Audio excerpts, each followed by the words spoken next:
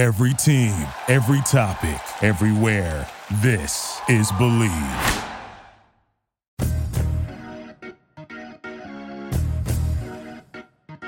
Welcome to the Everything USC podcast on Believe, the place to find a sports or pop culture show for passionate fan bases across multiple platforms. This is Believe.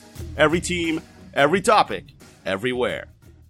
I'm your host, Nara Wang, and for episode 98, my guest is Danny Kanell, a former NFL quarterback for the Giants, Falcons, and Broncos, the backup to Charlie Ward on Florida State's 1993 national championship team before succeeding the Heisman Trophy winner and leading the Seminoles to a 23-1 record in his 2 years as a starter, including wins in the Sugar and Orange Bowls, and now a college football analyst for Sirius XM Radio and CBS Sports. Danny, I'm happy to welcome you to the Everything USC podcast. What's up, Nara? How we doing, man? It's great to be on with you. I'm fired up to get a little USC, talk about the West Coast. You know, living on the East Coast, there definitely is an East Coast bias, so I'm fired up to get a little West Coast exposure. I'm fired up. Sounds good. And of course, if you enjoy listening to the show, subscribe, download, and rate it wherever you get your favorite podcasts, Apple, Spotify, Google, Amazon, TuneIn, and so many more. Or you can go right to our website, Believe.com, BLEAV.com, on social media, at Believe Network, or you can find me directly on X, or as I call it, the artist formerly known as Twitter, at Naraweng Sports, Naraweng Sports. Danny, if the people want to find out what you're doing, where you're on, where do they go? So I have a daily radio show on Sirius XM, channel 84, bright and early, 6 a.m. to 9 a.m. on the East Coast on college sports radio. I've got a podcast with CBS Sports with Cover 3. It's called the Cover 3 Podcast. And also do some TV work with CBS Sports. And then at Danny Kanell, I love interacting with fans, love getting feedback. Even if it's negative, sometimes you get into it with some college football fans, but I actually enjoy it. You know, you've been called a lot of things on social media, but a lot of times I'll interact, try to win somebody over. If not, it's okay to disagree on some things as well. But yeah, you can find me at Danny Kanell on X as well. The Everything USC podcast is brought to you by Bet Online. The Chiefs and 49ers are set to square off in Las Vegas to finish off the NFL season, and Bet Online is your number one source for football odds, stats, trends, and lines, with everything from point spreads to hundreds of player performance props. Head to Bet Online today to stay updated on all the action. Bet Online. The game starts here. After a 6-0 start to begin the 2023 football season, USC was ranked in the top 10, but facing a gauntlet over the second half of the schedule. The Trojans didn't hold up well, losing to Notre Dame, Utah, Washington, Oregon, and UCLA. Allowing 52 points to the Huskies on homecoming weekend finally cost defensive coordinator Alex Grinch's job, which was a week after letting Cal score 49 and needing to deny a 2-point conversion try by the Golden Bears in the final minute of the game to win by 1 for the only SC victory over the final 6 games of the regular season. Heading into the Holiday Bowl with a 7-5 record and numerous players opting out or in the transfer portal, the Trojans were 7-point underdogs, according to our sponsor BetOnline, against the Louisville squad that had been the runner-up to Florida State in the ACC. But behind a record-breaking 6-touchdown passing performance by quarterback Miller Moss in his first career start, USC beat the Cardinals 42-28 to at least end the season on a positive note. Danny Kanell, it was obviously a disappointing year for the Trojans, but was it more of a case of being overhyped going into the season or just underachieving during the season?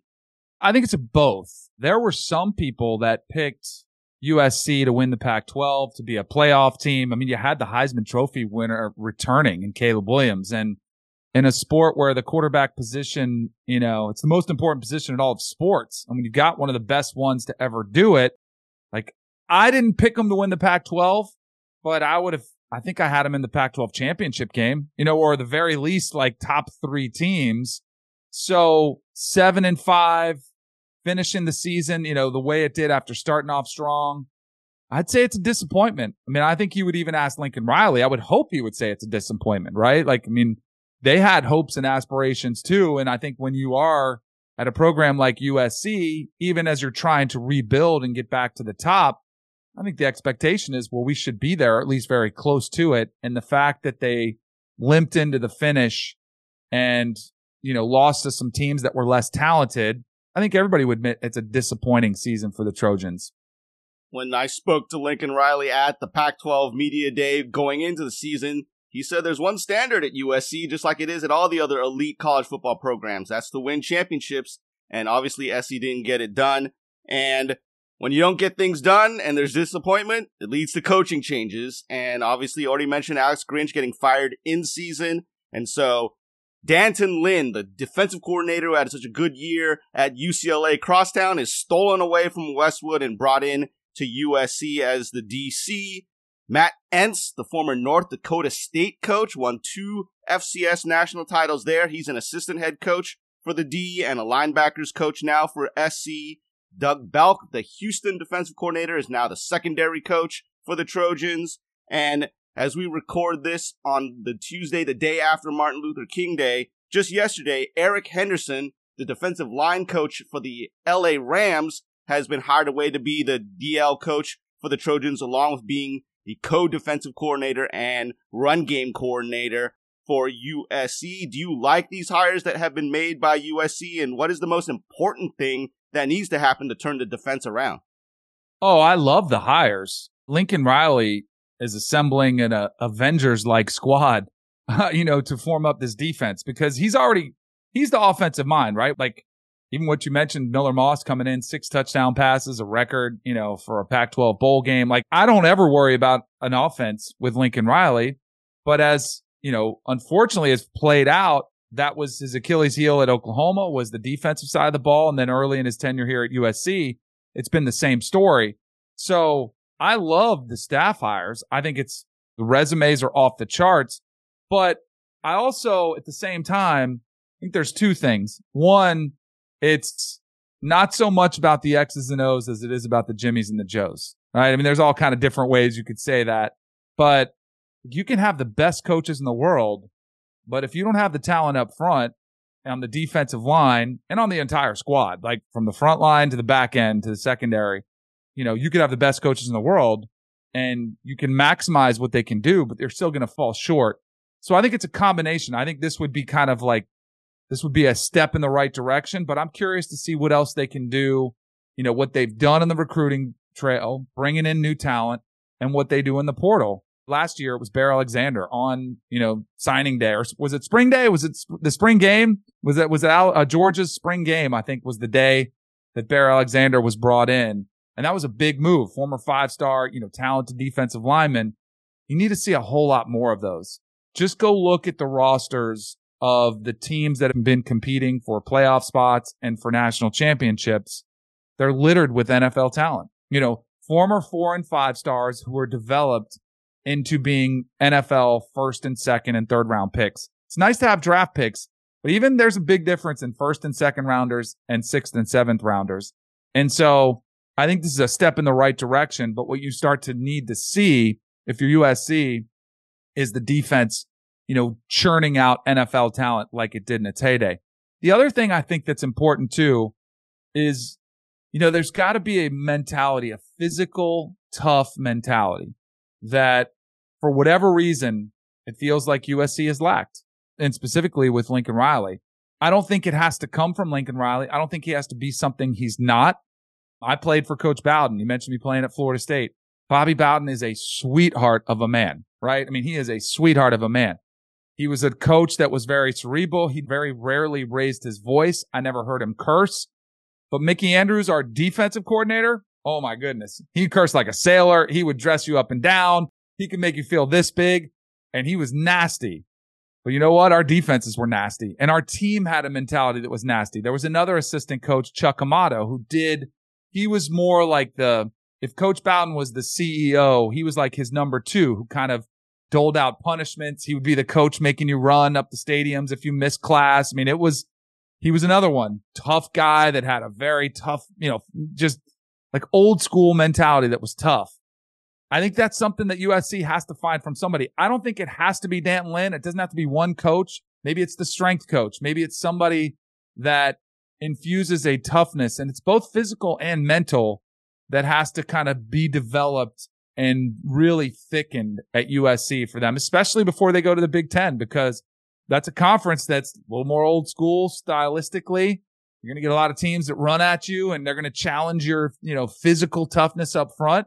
So I think that's sort of the two aspects I think that USC needs to work on the defensive side of the ball.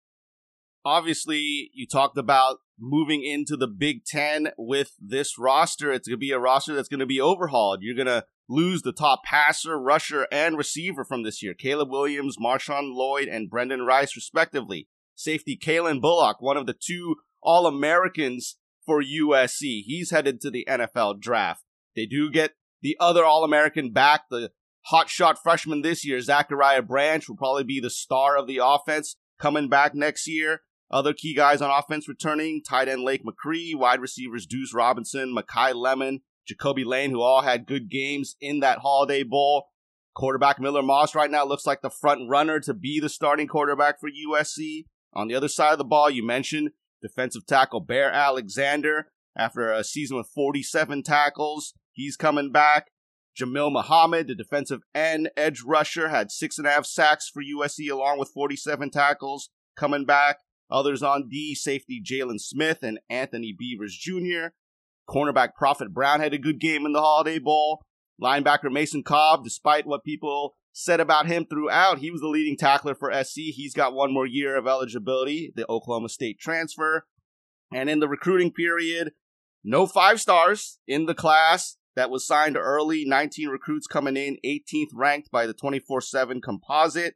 And then bringing in a few notable transfers, Kamari Ramsey and John Humphrey from Crosstown coming along with Danton Lynn, a couple of players from Oregon State, and running back Joquavius Marks out of Mississippi State. So how do you feel about the roster as currently constituted and what it can do in the Big Ten? Oh, as you just rattled off, there's definitely some pieces there. Let's start with the quarterback, because I think Miller Moss, that was very much a question mark. Will Howard, by all accounts, I had heard the former Kansas State quarterback was a done deal. That was the guy. He was going to be the future of USC. And then I think he watched what happened in the bowl game and said, man, maybe I don't know if I want to go compete with that. And that's great. That's a good thing. I think that, Lincoln Riley, as we mentioned, is great with quarterbacks. I thought he looked spectacular, not only statistically, but just the way he handled himself, the presence that you've got there. So I think some of the other foundational pieces you've got, some veteran leadership. You mentioned Mason Cobb, who I'm sure is taking some heat, but having a middle linebacker to come and you have to have the leadership. That's one position too, and I go back to Clemson. Clemson had a middle linebacker, I'm racking my brain for his name, that was and they had a bunch of NFL talent up front. They had a bunch of talent on the back end, but he was just a really, really good college football player. But the middle linebacker is sort of the quarterback of your defense. It's got to get guys aligned. Got to get guys in the right position, and that oftentimes can be the mentality of your defense. And then you mentioned some of the other pieces, like some of the young talent that's coming in. I'm sure they're going to get playing time early, and they're going to be asked to contribute early. So I'll be very curious to see, how it goes. And I think the defense is, again, that's going to be the side that they have to focus on, because as has been proven with Lincoln Riley, the offense sort of takes care of itself. He can maximize the offense. I do think the defense has to make the most significant strides. Now, as someone who played quarterback for a storied program like Florida State under a legendary coach like Bobby Bowden, you know what it's like to have everyone focus on you as the face of a team with high expectations. So where would you rank Caleb Williams among the quarterbacks you've seen and studied over the years based on what he did in college and what you think he'll do in the NFL? Wait till you hear, and I'm sure you've already heard this, Nara, about just because we talk about generational talent. That's, I think, something that we refer to when we think of Andrew Luck, Peyton Manning. I think Trevor Lawrence was probably in that discussion, and Caleb Williams will be in there too. But I would say Caleb Williams is really the first quarterback that has been this new style of quarterback where you're dual threat, you can run, you can improvise, you put up incredible stats, you got a cannon for an arm. I keep hearing people say, well, he's John Elway, he's Peyton Manning, and he's Lamar Jackson all in one. Like you hear, people are trying to come up with ways to describe just how talented Caleb Williams is. And I think they're adequate. Like when you look and like, I don't think it's too much hyperbole. He's been phenomenal. You know, I mean, statistically, if you look at how he takes care of the ball, and there really wasn't that much drop off this past season for him at all. He wasn't a problem at all. I do think if the one thing that I would nitpick on, and I think you're going to hear this again because everyone's going to rave about him, and then you try to pick him apart, say, well, where's the issue? Where's the flaw? It'll be like winner. Like, where is the championship behind the player? And I think that's unfair, but I do think it's a question that will come up. But from everything I've heard about him, even going to Oklahoma, to USC, is that his teammates love playing with him. They love playing for him. And it's not his fault. I'll go back to Giselle. Remember Giselle, Tom Brady's wife, after the Super Bowl they lost to the New York Giants, and she got into it with fans. She's like, what do you want him to do? Catch it, run it, tackle everybody too? That's what I would say if I'm a Caleb Williams, backer and believer, which I am. Like, it's not his fault that he had to win a lot of shootouts, and sometimes they came up short. But for today's NFL, I think he's the closest thing to Patrick Mahomes, who is the best quarterback in the game right now. He's perfect for what NFL teams are trying to do. And I think he's the closest thing to a surefire, franchise Super Bowl winning quarterback. But saying that, there is a caveat, because there is no such thing as a surefire, guaranteed home run franchise quarterback in the NFL. I mean, and you just look historically. I mean, even last year is a good example. And it's way too early to call Bryce Young a bust, but people raved about what he did, myself included. CJ Stroud, I liked CJ Stroud. I didn't think he would have anywhere near the year he had. And if you compare those two quarterbacks right now, there's no question CJ Stroud is off to a Hall of Fame looking career. And Bryce Young, again, way too early, but man, people are throwing around the buzzword early. And that we saw Bryce Young taken first. So there's just no guarantee on it, but I don't think there's going to be much debate. I thought early this season that maybe Drake May might challenge him for the number one spot, but I think there's going to be zero drama as far as who the best available quarterback coming out is. There might be drama around who picks him and is there a trade, and where Caleb wants to go could play into that. But I think he's head and shoulders above the rest of the class, and he might be head and shoulders above Trevor Lawrence or, Kyler Murray, Bryce Young, like name off the top, quarterbacks that have been taken. I think you have to go back pretty far to where there's a debate of who you would rather have. Yeah. I mean, he can do it all. He was forced to do things, I think, that put him in some bad situations, especially this season, where he sometimes went for the home run a little too much. And sometimes, instead of just taking the guy underneath, he tries to make the big play because he's just trying to make big plays for this team, knowing that the D probably isn't going to hold the other side. He has to try and make big plays.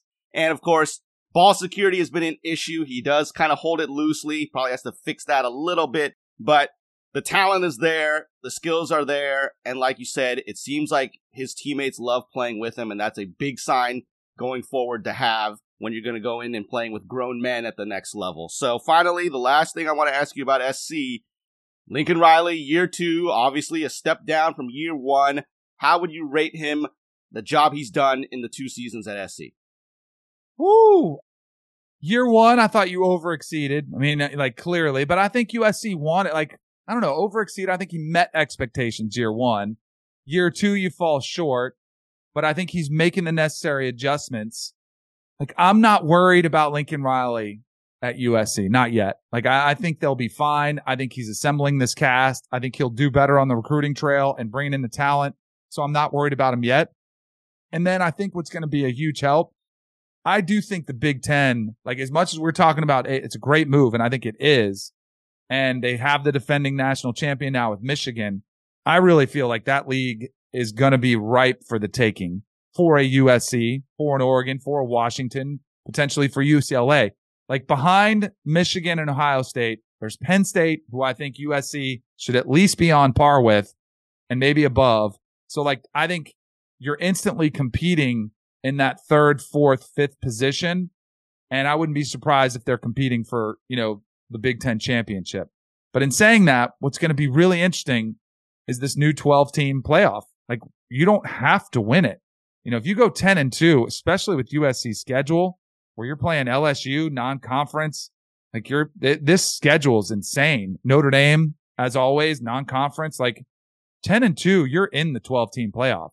So like that's all you need is just to get a chance. And then like you're off to the races. And shoot, 9-3. We don't know what this is going to look like with these new super conferences. We don't know how many teams, but I wouldn't be surprised if Big Ten gets 3, SEC gets 3, and possibly 4.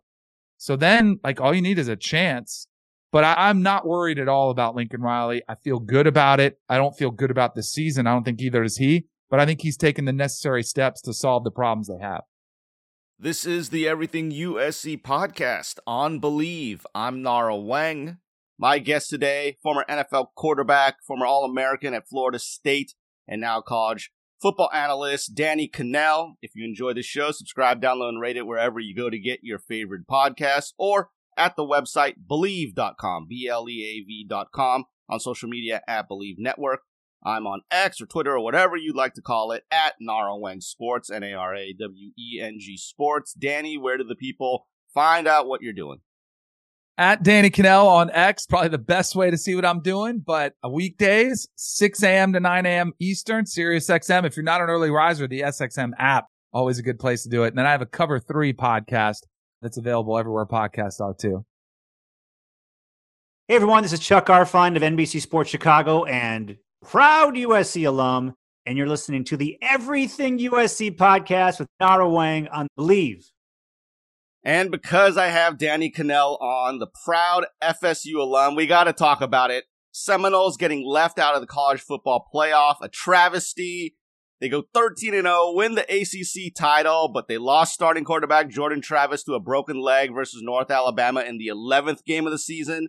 Backup quarterback Tate Rodemaker comes in, beats Florida, but got hurt in that game, so he misses the ACC title game where freshman Brock Glenn starts and beats Louisville. And then the playoff comes out, and it's Michigan, Washington, Texas, and Alabama selected. FSU becoming the first undefeated Power 5 conference champion to be excluded from the 4-team playoff. They get matched with Georgia instead in the Orange Bowl. Rodemaker enters the transfer portal, so that leaves Glenn as the starting QB. The majority of the starters, including star wide receivers Keon Coleman and Johnny Wilson, star defensive lineman Jared Verse, they're all opting out, and they get blasted 63-3 in that game. Danny, we know that you, especially because of your background, you're disgusted, of course, with the Seminoles getting left out, to use head coach Mike Norvell's word for the whole situation. I agree, it's a travesty that it happened. What was the main reason this happened? Oh, that's a loaded question, Nara. I think there's a couple. I mean, one, the biggest reason is the system that was in place was designed to screw over some team. And we've seen other teams screwed over before. I go back to UCF in 2017, who was a group of 5 team that ran the table. I thought they got screwed over. I was pretty vocal about them at the time. I had no problem with them claiming a national championship because they didn't get the opportunity to play for it. But this was the most egregious. And I think what people really saw through is that it's not a true playoff. It's just not. It's an invitational is what the 4-team playoff, and I use air quotes because, a true playoff, you have to earn it on the field, not get picked by a group of judges, which the committee members are. They are literally like figure stating judges who are picking the 4 best, prettiest teams to go in.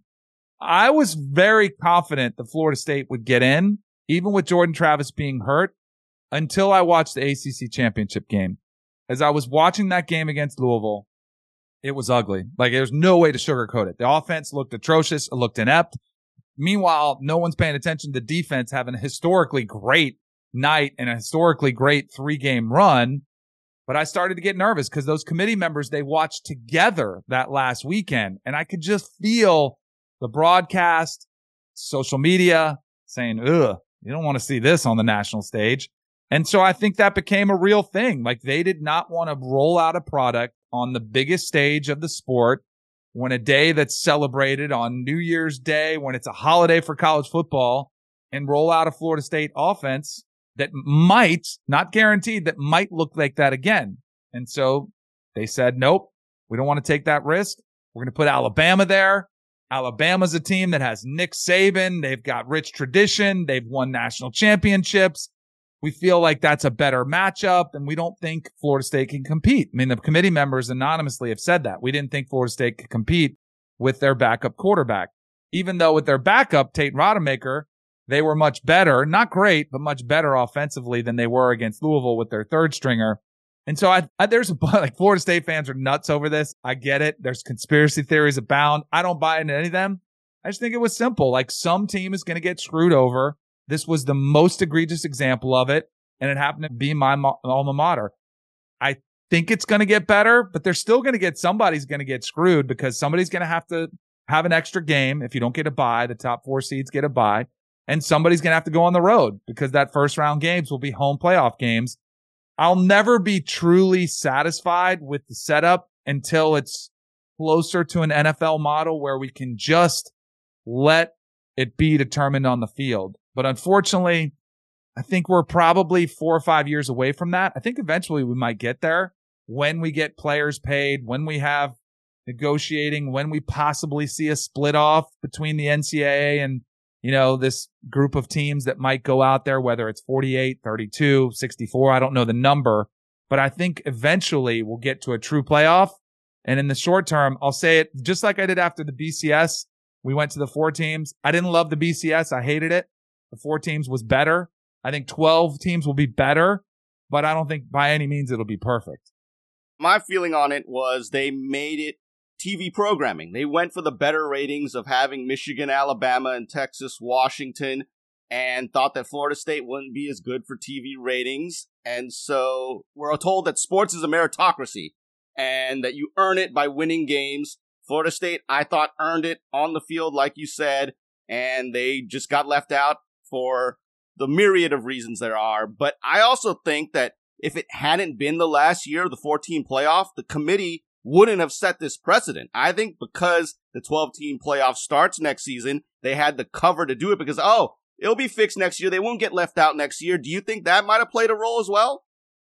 Yes, I do. I think that was the perfect excuse, perfect reason why they could go. I think you do. Like, I don't think the committee actively thought about ratings. I know that's another, Florida State fans, it's all about the ratings. I do think, and Kirk Herbstreit was out there pretty vocal about this too, said, I don't care about deserving. I want the best matchups. And if you just looked at matchups, they did a pretty good job of getting an entertaining product. The Rose Bowl went to overtime, even though the game I don't think was that great. I do think that probably played in it too. They were aware that they didn't want a team that might have been ugly, that didn't look great, playing on the field. And then as a consequence of that decision, then you get better ratings. That makes sense. I don't think they go in thinking ratings. They go in thinking, let's get the best, most complete teams that'll put out a good product and will compete, even though I think Florida State, and I'll say this, I know it's hard to defend after getting beat 63-3 by Georgia with their team decimated still. People are like, that was not a championship team. I still think Florida State could have competed with Alabama, with Michigan, with Washington, or Texas, any one of them, because of the way their defense was playing, and I do think they would have been better. But, it's history at this time. There's no use in, going back and revisiting it. We can argue that till, forever. But unfortunately, we'll see. And the good news is they will get a shot next year. And I do think that was one where they were able to say, yep, this will change next year. And hopefully Florida State's back in the conversation because they got a lot of pieces to fill too. This is the Everything USC podcast. I'm Nara Wang. My guest, the former NFL quarterback for the Falcons, Broncos, and drafted by the Giants. Also drafted by another New York team, trivia folks. Drafted by the Yankees as well in baseball. Danny Kanell joins me today. If you enjoy the show, subscribe, download, and rate it wherever you go for your favorite podcasts or at our website, Believe.com, BLEAV.com, on social media at Believe Network. For me, I'm on X, Twitter, whatever you want to refer to it as, at Naraweng Sports, Naraweng Sports. Danny, where do the people find out what you're up to? At Danny Kanell on X, and then SiriusXM, daily radio show, 6 a.m. to 9 a.m. with Dusty Dvorak. Hopefully you guys can tune in. This is Steve Lavin, former UCLA and St. John's basketball coach, and you're listening to the Everything USC podcast with Nara Wang on the Believe Network. Finally, in the last segment, as I do with all of the new guests coming in over the past couple of years, got to talk the conference realignment. USC, UCLA, Oregon, and Washington all going to the Big Ten. Arizona, Arizona State, Colorado, and Utah to the Big 12. Cal and Stanford joining Florida State in the ACC along with SMU. Oregon State and Washington State left out in the cold. They're going to have a scheduling arrangement with the Mountain West in football and the West Coast Conference and most of the other sports. And they're in legal proceedings to try and hang on to that Pac-12 money and maybe rebuild the conference. So after all this stuff that's happened in these last couple of years, Danny, I know you're on the East Coast, but you follow college football. You're an analyst, have been for years. How do you feel about the collapse of the Pac-12 and SC becoming a Big Ten team? I think it's a travesty. I do. I hate it. It felt inevitable that we're going this direction. I actually have hope. And Chip Kelly at UCLA obviously put it out there like, why couldn't we figure this out? Why couldn't we have football separate? I actually have hope that maybe we can go back and once, because I do think he's right. I do think that's probably the solution that we end up coming to, is that football separates and becomes its own entity apart from the other, non-revenue earning sports. I actually have hope that maybe the Pac-12 can resurface in 4 or 5 years and they can get back to what, college athletics has always been known for. And that's been the student athlete experience. Now it's way too far gone for football to feel that way, or basketball even probably as well. Well, like I played baseball in college. I have daughters that play sports, volleyball. Like think about the great, volleyball matchups that have taken place. And, just you can go down the list. And I hope maybe that the Pac-12 can come back. I don't know. It's always going to feel a fraction of what it was. It won't feel the same. We're talking about a conference that's been around for 100 years. And I'm also saying that well aware that the ACC is in danger of seeing the same fate that the Pac-12 did, with Florida State's future up in the air. And Florida State might be a Big Ten team. They might be an SEC team. And I don't know, I'm balancing between being an idealist who like an old school soul who liked regionality, who liked different styles of play. We're talking about USC going to the Big Ten and the style of play. I kind of like that, the SEC has kind of been known historically for the fast speed players. The Big Ten's been known as a power. Pac-12 has been known as a blend of both with, great quarterback play. The Big 12, high flying offenses, great quarterback play, but the defense was a little bit dicey. Like I kind of like that. And then they'd match up and you'd say, all right, which one's better? And you'd get a different flavor. And, you just saw differences in the different conferences. I think it's sad we're losing that, but it's all been the result of the massive amounts of money that are at stake. And, the TV networks have kind of orchestrated this and, teams have had to do whatever it takes to survive. And that's what my alma mater is doing right now, trying to explore how do we survive and stay at the upper echelon of college football. But I think the biggest loser in all of this are the fans, because there's a lot of people making a lot of money and the players are too. And that's great. It's good they're getting a piece of the pie, but the fans, I think, are the biggest losers because it's harder than ever to keep track of who's on my roster, who's leaving, who can we keep. There's got to be some regulation coming soon. And there's massive changes, even more coming to college football. And I hope college football fans don't lose the passion that's always made the sport special. Because I think that's what makes college football separate from the NFL, are the fans, the experience, the support that they get, the diehard support. And I hope with all this, blowing up of long, rich, storied traditions, that the fans don't lose sight of that. I hope we don't. I worry that we do. And if you look at the ratings, like there's more interest than there's ever been. So it's hard to argue that we're ruining the sport. But if we don't get some of these things under control quickly, I worry that we're going to lose some of that fandom that we've had forever. It's going to be harder than ever to go on a road trip to watch USC play. If you're based out here on the West Coast like I am, we used to have the weekender every year. Whenever we played either Stanford or Cal, that was the traditional trip that you would take up as a student to go and watch your team on the road up there. That's going to be gone for the time being. Who knows if it's ever going to come back. And you said maybe we're going to go to an NFL type style. Well, what's the NFL based on? Regional divisions. So if it's eventually going to come back to that, I mean, what are we doing, right, Danny? What are we doing here? So finally, last question here about all this conference realignment. Who does it work out for the best in all of this? The top 30, 40 programs of college football. You mentioned Washington State, Oregon State trying to survive. There's going to be a separation. There's always been probably the top 25, top 30 teams that could really legitimately play for a national championship. And it's been cyclical. Like USC hasn't always been in that conversation. Florida State hasn't always been. Texas, like it's been cyclical, but there's really, you could always kind of carve out, maybe it's even a smaller group, 15 teams that could legitimately win the national title every year. But the haves and the have-nots, I think you're going to see that separation continue. Like the darling Cinderella stories, TCU a couple years ago, UCF, Cincinnati, them being able to compete and even get in the conversation, I think they're going to probably be the biggest losers. And the programs that are the big powerhouse programs, there is a lot of money coming into them, so like they're going to be the biggest winners.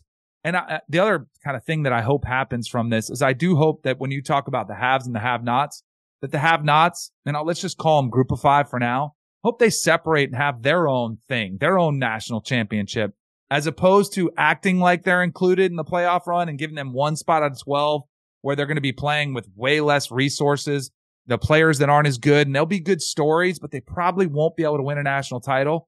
Let them go play for their own legitimate national title that they can compete in, playing against level talent. Like, I think that would be a big win for the Group of Five teams when they feel like they've been left behind. But the winners in all this are the big powerhouse blue blood programs. But the losers are right on the cusp. Like, who's on that? If it's top 30, top 40, top 50, who's just losing out? Unfortunately, those are some of the biggest losers. And you mentioned a couple of them, Washington State, Oregon State. I don't consider them losers, but in the end, it sure feels like they're fighting an uphill battle. Danny, it's been great having you on and discussing USC and the greater vision of college football as a whole. And we'd love to have you back anytime. Awesome. Great being on with you, Nara. Thanks for having me. For my guest, former NFL quarterback and college football analyst Danny Kanell, I'm Nara Wang. Thanks for joining us for episode 98 of the Everything USC podcast, presented by Bet Online on Believe, the place to find a sports and pop culture show for passionate fan bases across multiple platforms. This is Believe. Every team, every topic, everywhere. And as I end every show, please remember to fight on.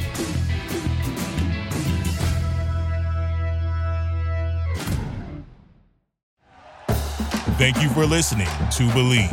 You can show support to your host by subscribing to the show and giving us a 5-star rating on your preferred platform. Check us out at Believe.com and search for BLEAV on YouTube.